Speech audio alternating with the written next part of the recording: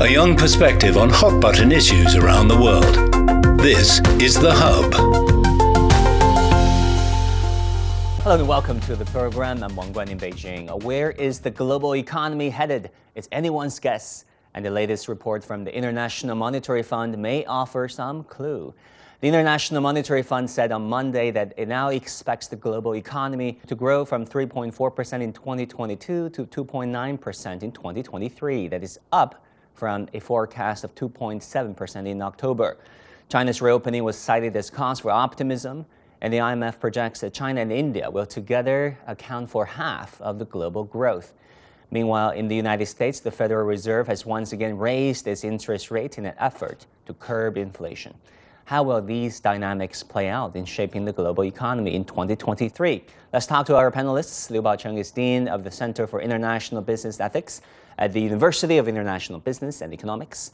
And also here with me is Atu Dalatotti, Executive Director at the Federation of Indian Chambers of Commerce and Industry, joining us from Xiamen.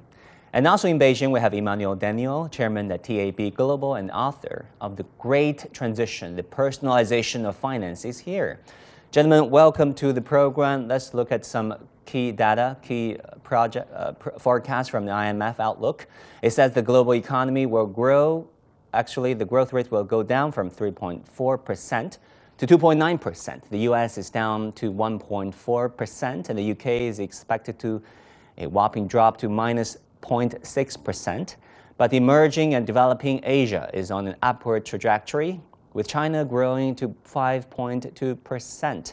Of course, that is a forecast, that is a poll. Emmanuel, why do you think we have this disparity between Europe and Asia and between developed and developing economies? The thing about this IMF report, which is done twice a year, is that it's a snapshot of a period in time. So that's what conditions look like right now.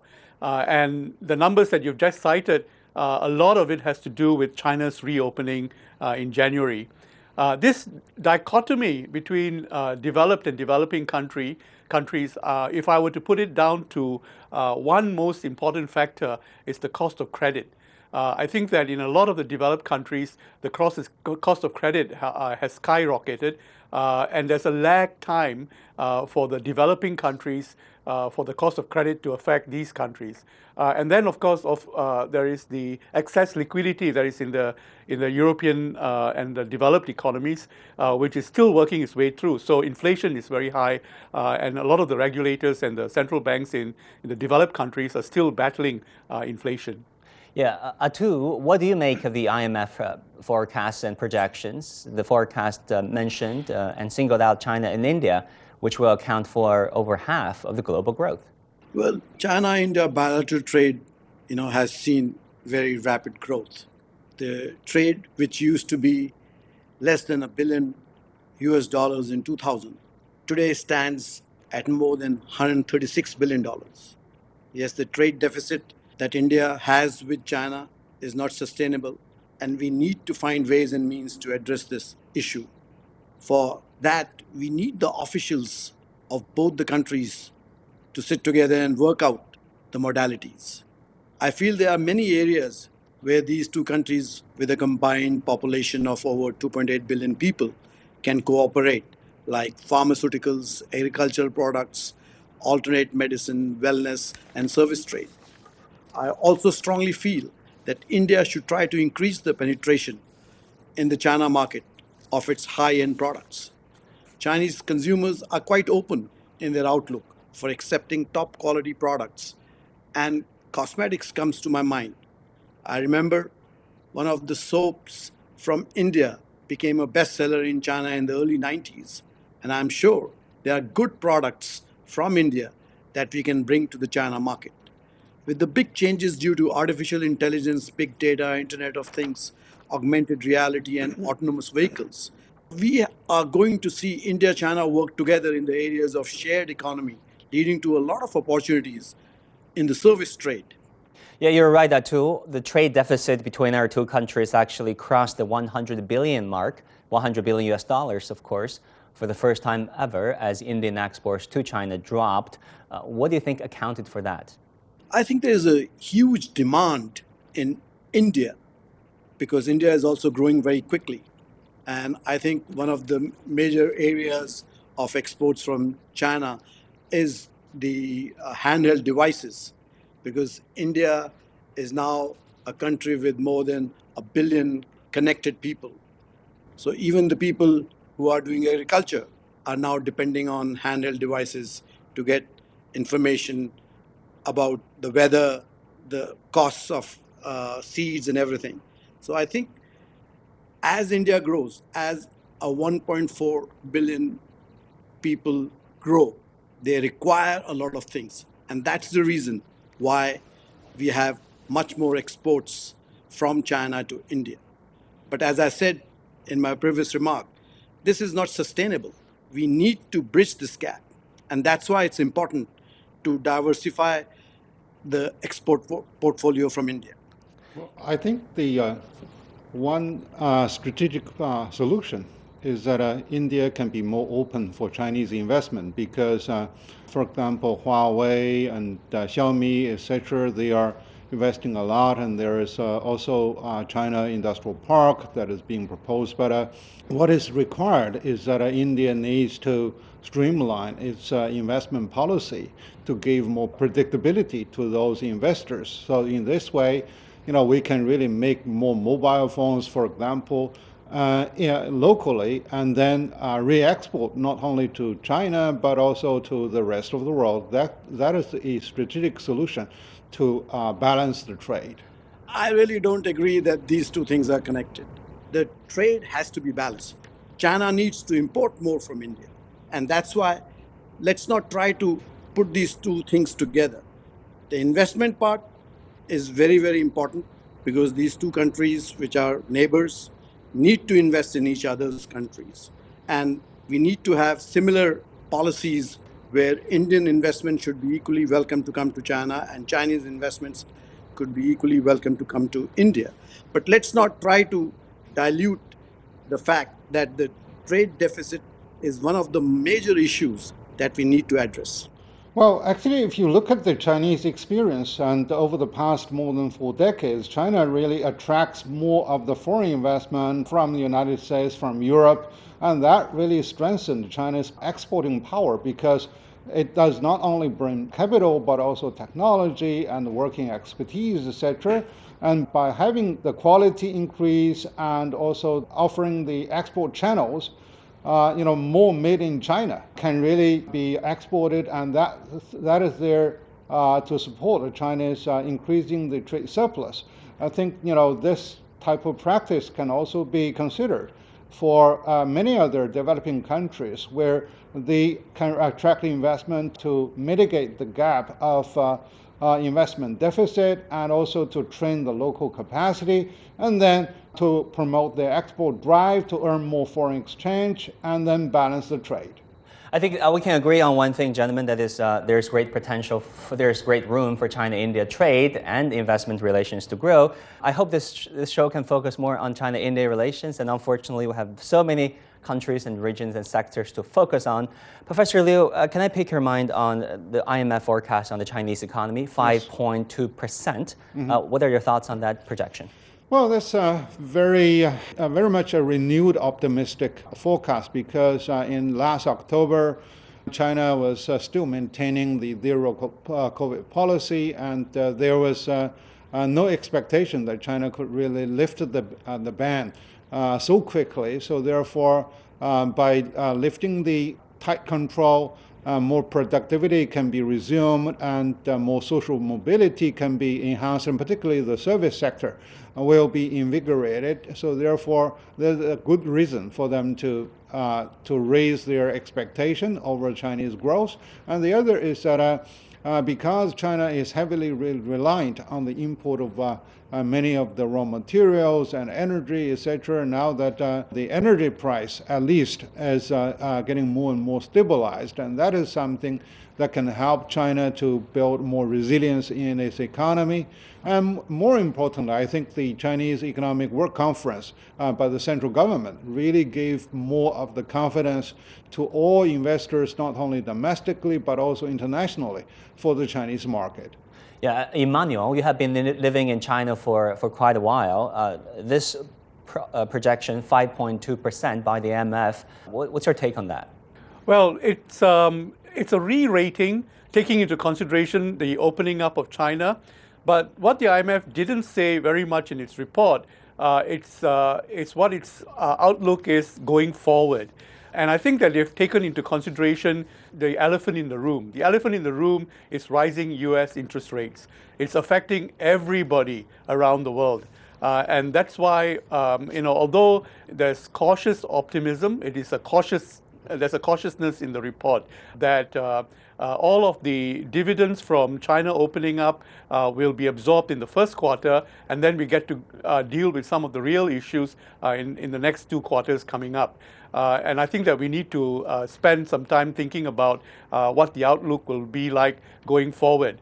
In fact, just reading the report, and by the way, Citibank is even more sanguine than the IMF. I think it forecasts the growth of 5.7% rather than 5.2%. So that's the investment banks seem to be a lot more hopeful about China than the IMF itself. The IMF has been very cautious in its outlook. But going forward, I think we have to be concerned about the possibility of a credit event happening in the next 2 quarters. These are events where either large corporations or countries, whether it's in this part of the world, Southeast Asia is especially vulnerable, where corporations are unable to meet their debt commitments because the dollar rates are very high. I think that's the elephant in the room, the unspoken problem that is as endemic as the opening up as China. Yeah, definitely, Emmanuel. Seizing upon that point, the elephant in the room, the U.S. Federal Reserve a few hours ago just raised its benchmark interest rate by a quarter percentage point, which is widely expected. And also it gave little indication that it is nearing the end of its rate hike cycle. What do you make of that? Powell said that that will continue for a while. And I think the U.S. markets have absorbed the rate hikes, expectations for the next 2 quarters. It will result in credit events in the U.S. In the next 2 quarters for sure, meaning that there is an upside ceiling to the productivity gains and the ability of large corporations in the U.S. to absorb credit costs at this point. So I think that we need to be cautious that there is no end in sight yet on the Federal Reserve Bank's battle against inflation. And as it turns out, the country that suffers most from the Federal Reserve Bank, surprisingly, is the UK, because the UK's own credit costs, has hit the ceiling, and the country has to balance its budget. So there are concerns about taxation, being introduced, and so on. So there are unexpected countries that are being affected by the rise of the US rates. In Southeast Asia, in China, we are all trading countries, and the export potential and the ability to import high industrial goods at reasonable rates. These are the issues that confront developing countries or countries that are still growing their trade capabilities. Yeah, Atu, talking about the ripple effect of the Fed's rate hike, how do you expect that decision to affect developing economies, especially those in China and in India? I see that in the past 3 years, there has been a lot of savings in both India and China because of COVID. And the consumers are coming out with all guns blazing in a sense. And we saw that during the Chinese New Year, when the box office collection was over $900 million. It's quite amazing and a clear indication that consumption is finally catching up after this COVID, especially the COVID wave in China. As an Indian, I always would love to see more movies coming from India into Chinese screens. But I think the Chinese consumer is coming to age now. So as we get into an area of post-COVID, we are going to see that a lot of consumption is going to take over, and we'll have travel coming back. We'll have investments coming back. So the whole process will move forward. The increase in interest rates in the US, of course, does have a clear effect on the Indian rupee because interest rates keep going up. In the US, they put a lot of pressure on India and on China. But I think the overall environment today is such that small interest rate increase in the US does not really put a very big burden on Indian and Chinese economies to grow. So I'm very positive that as the projections are, that the year 2023 is going to be a good year for the Indian and Chinese economy. Yeah, Professor Liu, Atul just mentioned the Chinese consumer market, the box office revenues, travel bookings. Some economists that I've talked to believe that those numbers are probably not statistically significant to substantiate the assertion that the Chinese economy, the consumer market, is rebounding for sure. What do you think? I think it's a provisional rebounding, and there is a revenge consumption syndrome that is there because after you are locked down for a long time, and then you just want it to play out in the open places, etc. But it's, after the shock wave of widespread infection, we do see that there is more stabilized confidence for the Chinese economy, and we can see that coffee shops, restaurants are filling with more people, and shopping malls are, getting reopened, and we can see that the travel is really getting more and more normalized, and the traffic jam is also returning. So, this way, it's more of getting more rationalized type of consumption pattern. That is there to be more stable. So, from friend circles, we can see that they are making travel plans, and not only for the Spring Festival, but also for the entire year. So, therefore, we can see that the hardest hit service sector is going to revive. And then with the more of the confidence injected through the economic conference, putting on the further emphasis on the economic growth. So the real estate sector is going to see some type of recovery, and then productivity in many of those export-driven factories are really resuming. Talking about the world economy, ASEAN is a major player. It's one of the largest trading partners of China. Emmanuel, the IMF has forecast that there will be a downward projection for the ASEAN's economy. Why do you think that is the case?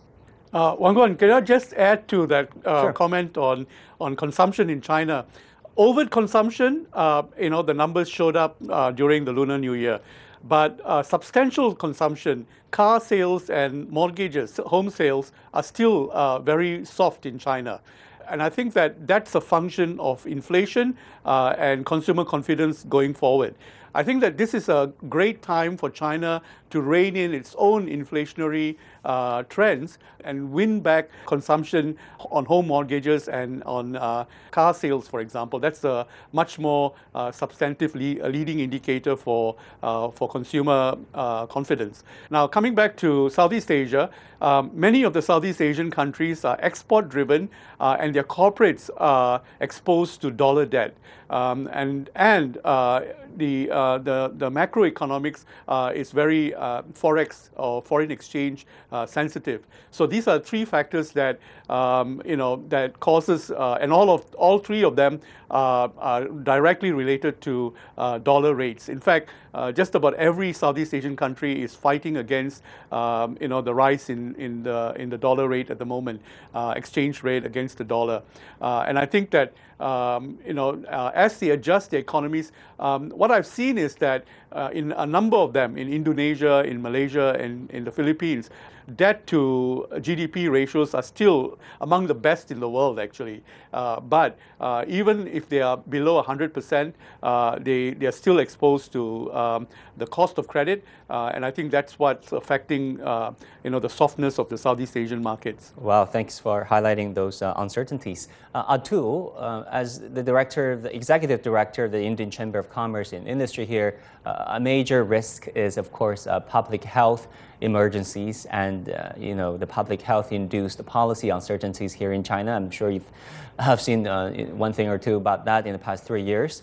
There are talks about the future waves of COVID and subvariants of Omicron. You've been living in China for many years. How serious, how real do you think those dangers are? The last wave of COVID in China was a big one, and it seems to have passed away.